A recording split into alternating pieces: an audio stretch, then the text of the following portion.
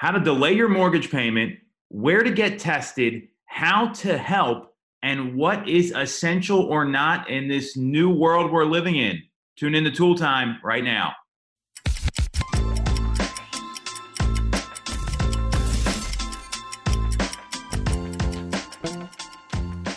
Welcome back to Tool Time Remote episode number 2. We got Jess Lyon here. Jess, Hi. how you doing? How you making out?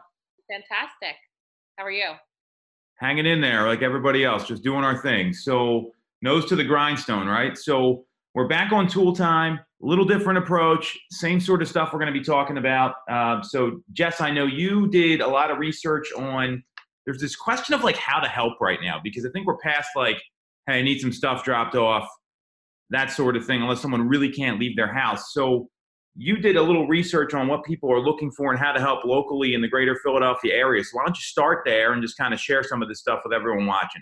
Yeah, I've been seeing a lot on social media. People, I mean, you're in your house and you feel, sometimes you can feel a little bit helpless and you do want to help your community in any way you can. And I was reading a few articles and apparently there is a shortage of essential items right now for our healthcare professionals. So doctors have been asked to reuse their masks, put them in paper bags in between their shifts. If they don't have any, they're being asked to use scarves or they're being asked to use bandanas or things like that. Yeah. So they really do need supply. So if you are able to help, they are asking for donations and different hospitals are asking for different things. You can go to the hospital website and see their list. Most of them will have it, but some of the items are hand sanitizers, gloves. If anybody has the N95 respirator masks, they really, really need those.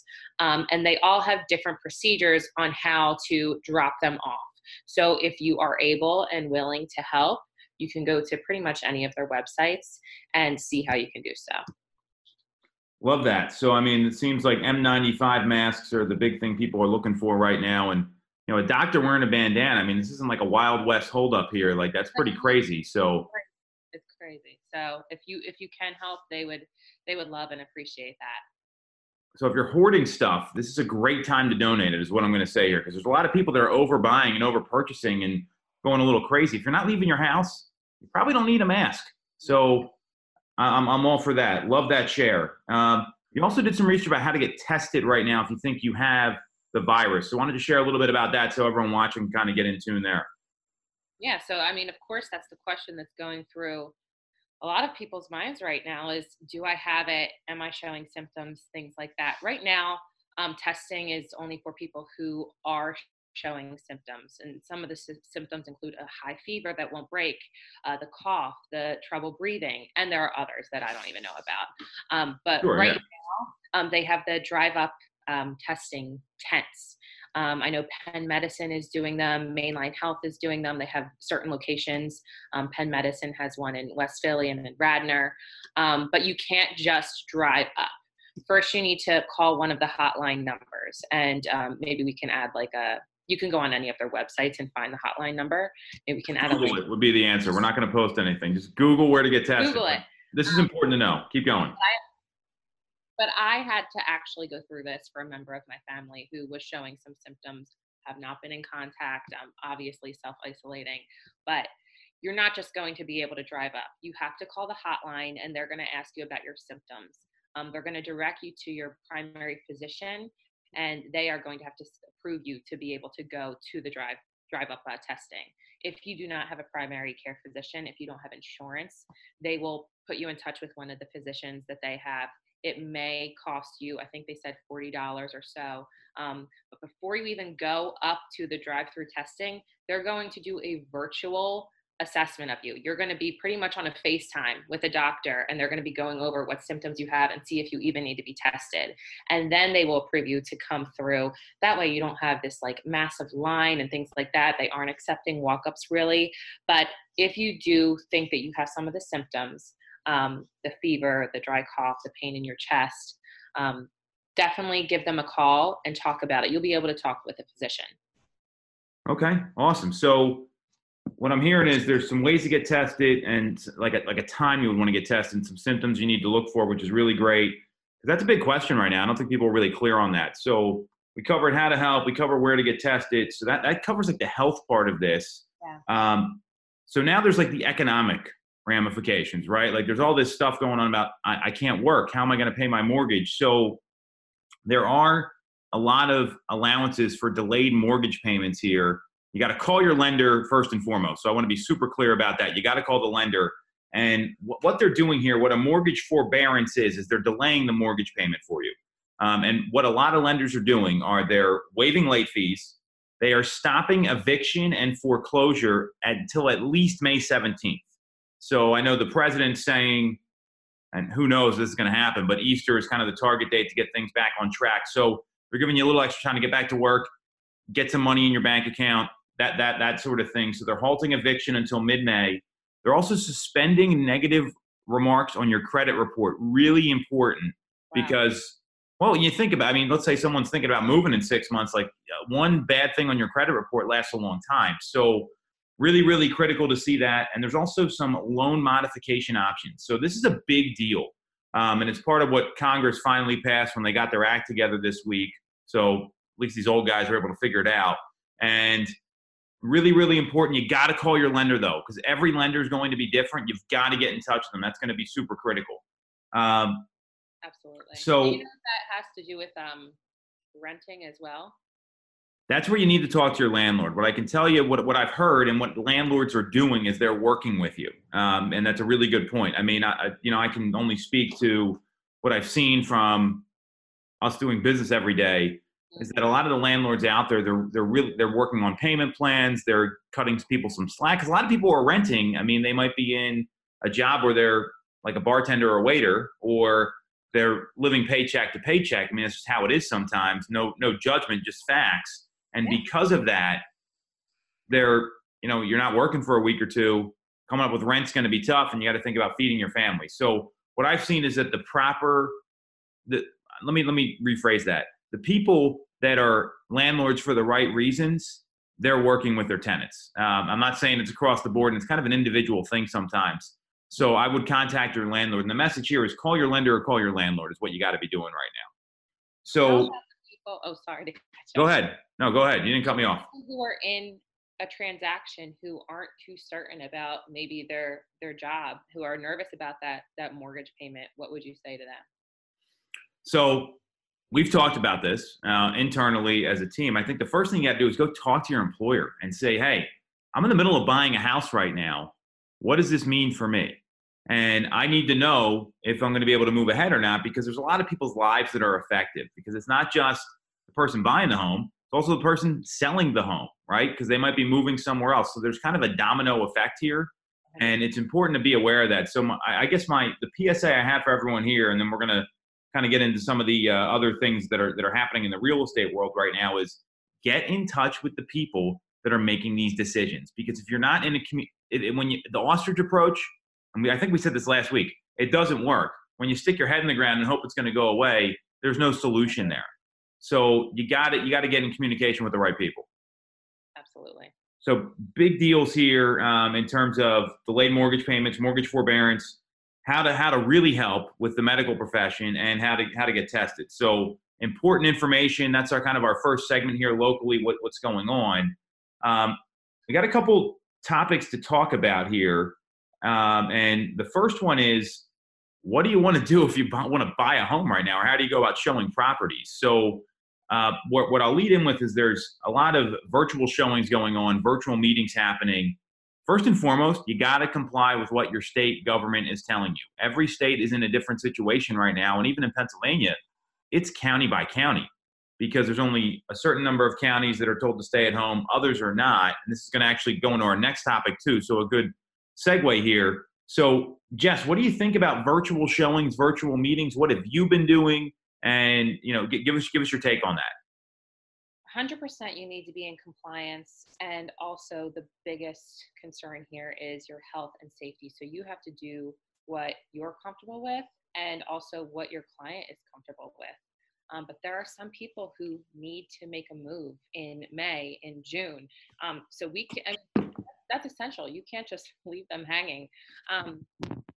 If someone is allowing the seller to do like a virtual showing, that's always an option. If the house is vacant and I can go and show them, via FaceTime or something like that, of course, taking all the precautions that I need to with the gloves, and if I have a mask or some kind of Clorox wipe down, social distancing, saying a certain amount of feet away from a person, I'm going to do whatever I can to help the clients who need. Well, and so the thing about virtual showings, and we're not used to this because we're in a end user market, an end user market, excuse me. So people go, they want to go see it. That's how it is. What I know is this: there are vacation markets all over the country. South Jersey Shore doesn't happen as much there because that's kind of a local vacationing spot. But you talk to people down in Florida or in Aspen, Colorado, all these places, people are buying homes virtually all the time. And I'll tell you, with new construction, when that was really popular even a couple years ago, people were like looking through job sites in New York City to see what the building was going to look like, reading a floor plan and buying a home. So this is not something that hasn't happened. It just hasn't happened in a lot of the local markets, especially up and down the Northeast and some of the, hey, we're going to live here, we're going to raise our family here sort of markets that, I mean, I know what the greater Philadelphia area is. So this is not anything new. And there's many homes where my clients have never seen the property before they bought it or before so that happens. So what I want to stress to everyone here is this is not anything new. And our technology now is so strong. There's a difference between the still photos and a seller taking their iPhone, FaceTiming you, and then, hey, flipping it around, and hey, here's what the layout looks like. Here's what happens when you walk around the corner of the kitchen. That's going to be really critical, and it's not anything that's unusual. So if someone's serious about buying a property and they know the neighborhood, this is not anything new. It's just maybe new to our market or becoming the new norm. I would say it's not something that never happens, because I have done this before when this was going on in my career. I think like my first year in the career, I had a couple moving up from Maryland who wanted to buy a house in Media, and they could not come up to see. So I shot a video. I sent them to it. We went under contract. They came up. They loved it. So it's not something that happens often, but it does happen. For sure. And I think that's a really great point. So it's becoming the new norm, and we're dealing with the climate. So virtual showings and virtual meetings, this is another one I wanted to hit on. So virtual showings, and we've got people doing this right now. I mean, they're saying, hey, can the seller send me a video? Or, hey, can I get, I mean, this isn't like theory. This is what's going on in the marketplace, period. So all the more reason to have a really good photographer who can do a video for you right now if you're a real estate team. So Nick Wolf, I know you're going to be editing this. We're talking about you. Virtual meetings are another thing that have become more normal. We're filming this on Zoom right now. It's a great way to get face-to-face with people. We've been having a daily team huddle on Zoom, and I want everyone on camera is what I've been saying, just so we can kind of see each other and see the whites of our eyes. It's a lot more effective. And, in the past, I've listed homes where I've never met the seller. We have phone calls. We do stuff on video. We, FaceTime each other, whatever. So the agent that starts embracing this technology, and this is really my point here, that's who's going to win right now. Because no time in the history of the U.S. have people stopped buying and selling real estate. 9/11, 2008, people still transact it. And I'm not saying, it's got to be the right time for you and your family first and foremost. The agent who embraces the tech and pivots appropriately here can still book meetings. You can still book strategy sessions. You can still show property. So what do you think about, the embracement of virtual meetings? So I think that agents have a story in their head where their clients aren't going to be willing to FaceTime or do something like that when that just is not true. People are FaceTiming all the time with their family and their loved ones. So it might be a shock at first, but you can accomplish everything that you need to. You have a PDF of your buyer consultation. You can send it to them. They've done this before. So you're either going to adjust or you're going to fail pretty much. I agree. I mean, I don't think there's any question here. And then the people that said, oh, we're not doing this, we're not doing that. Well, guess what? That's who's going to get forced out of the business during this whole thing going on. I mean, that's just the realities of the market. You've got to be able to pivot, because it's not about the agent's comfort level. It's about the consumer and what the consumer wants. And people forget that all the time. So love where your head's at on that. Yeah. Virtual showings, virtual meetings got to be happening. Last thing we'll hit on here. What's essential and what's not? This has been a big debate, and we're seeing And what I mean by essential is what is the governor of your state saying is essential and is not. And we've seen it change here in Pennsylvania. We've seen some states take one stance, other states take another. So let's talk about real estate specifically, because that's what the show is about. So what's your take on real estate being an essential activity or not? Essential to me is someone whose lease is up in May. Their landlord said they cannot renew. They want to buy a house. They need to find a house in the next few months. That's essential to me. They're not going to have any place to live. Now, reading through the article that we had sent back and forth, there are some people who don't necessarily need to move right now. But for the percentage of people that do, I think that is 100% essential. Otherwise, you could be homeless in 2 months. What are you supposed to do? So I think 100% essential. Yeah, so I mean, I'll give you some examples. So Connecticut, New Jersey have said, the governor's come out and said it's essential. Pennsylvania, we had a little rocky week here where on Friday, the governor said, hey, we're shutting everything down. Enforcement happens Saturday at 12:01 a.m., and this was last week. And then all of a sudden, people started lobbying. People had settlements scheduled, right? I mean, they're moving into a house. And think about and there's a domino effect there, because where's that seller going? What's going on there? So with some lobbying from PAR, we're very fortunate with the Pennsylvania Association of Realtors. They're very active compared to other states. They got a great RPAC, as well as Toll Brothers. So you guys have heard of Toll Brothers. They're a builder. They're based in Pennsylvania. They were like, absolutely not. We got to have these settlements happen.